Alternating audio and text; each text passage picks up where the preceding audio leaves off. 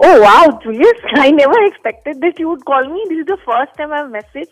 And when I heard you say Julius, and it's such a happy voice, it's such a happy feeling. You make our day. That's very kind of you to say that. So, talking about weird habits of your partner, you WhatsApped in saying your husband has a weird habit. He loves eating sweets, and after dinner, he searches every box in the house.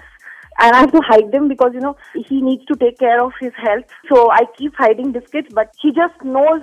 He opens even the places where I keep my books and my dictionaries, but then he just goes and finds them. I find it so cute, Julius, but then I think these are the small things which make a marriage work. It makes a relationship work.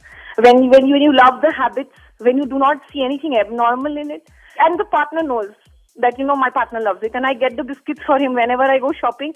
I make sure I bring all those sweet biscuits crackers and wafers and everything. I bring cakes and I store it in the fridge because I know that at night he's going to look for it everywhere in the house.